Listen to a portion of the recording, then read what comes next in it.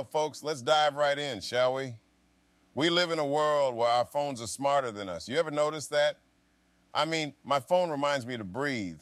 Like, man, I've been doing it since birth, but thanks for the heads up.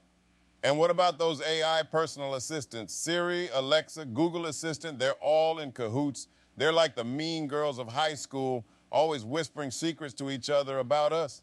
Hey, Siri, did you hear about Trey's latest online purchase? He bought a self-help book titled How to Survive a Robot Uprising. Ha, no wonder he's single. But hey, we can't really blame technology, can we? We're the ones who can't remember our own grocery list. We've outsourced our brains to our pockets. It's like we're living in a sci-fi movie, but instead of fighting the machines, we're just asking them to order pizza.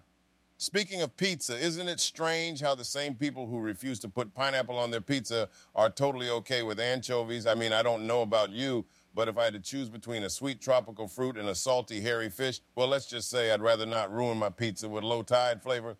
And who decided that anchovies were a good pizza topping anyway? It's like they were in a brainstorming meeting and someone was like, hey, you know what people love? Tiny fish. Let's put them on pizza.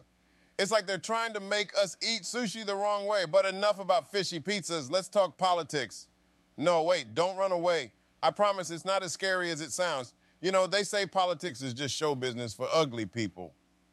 But with all the plastic surgery and Botox going around, I'm not sure that's true anymore. These days, if you squint really hard, you might just mistake your local congressman for a Kardashian.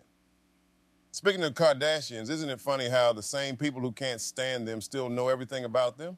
It's like we're all in this weird love-hate relationship with celebrities. We say we don't care about their lives, but deep down, we're all just a little curious about what Kim's latest perfume smells like. And isn't that just the irony of our times? We're obsessed with people we don't know. We trust machines more than our own brains, and we put fish on pizza. Maybe our phones are right. Maybe we do need a reminder to breathe. After all, it's a crazy world out there, and it's only getting crazier.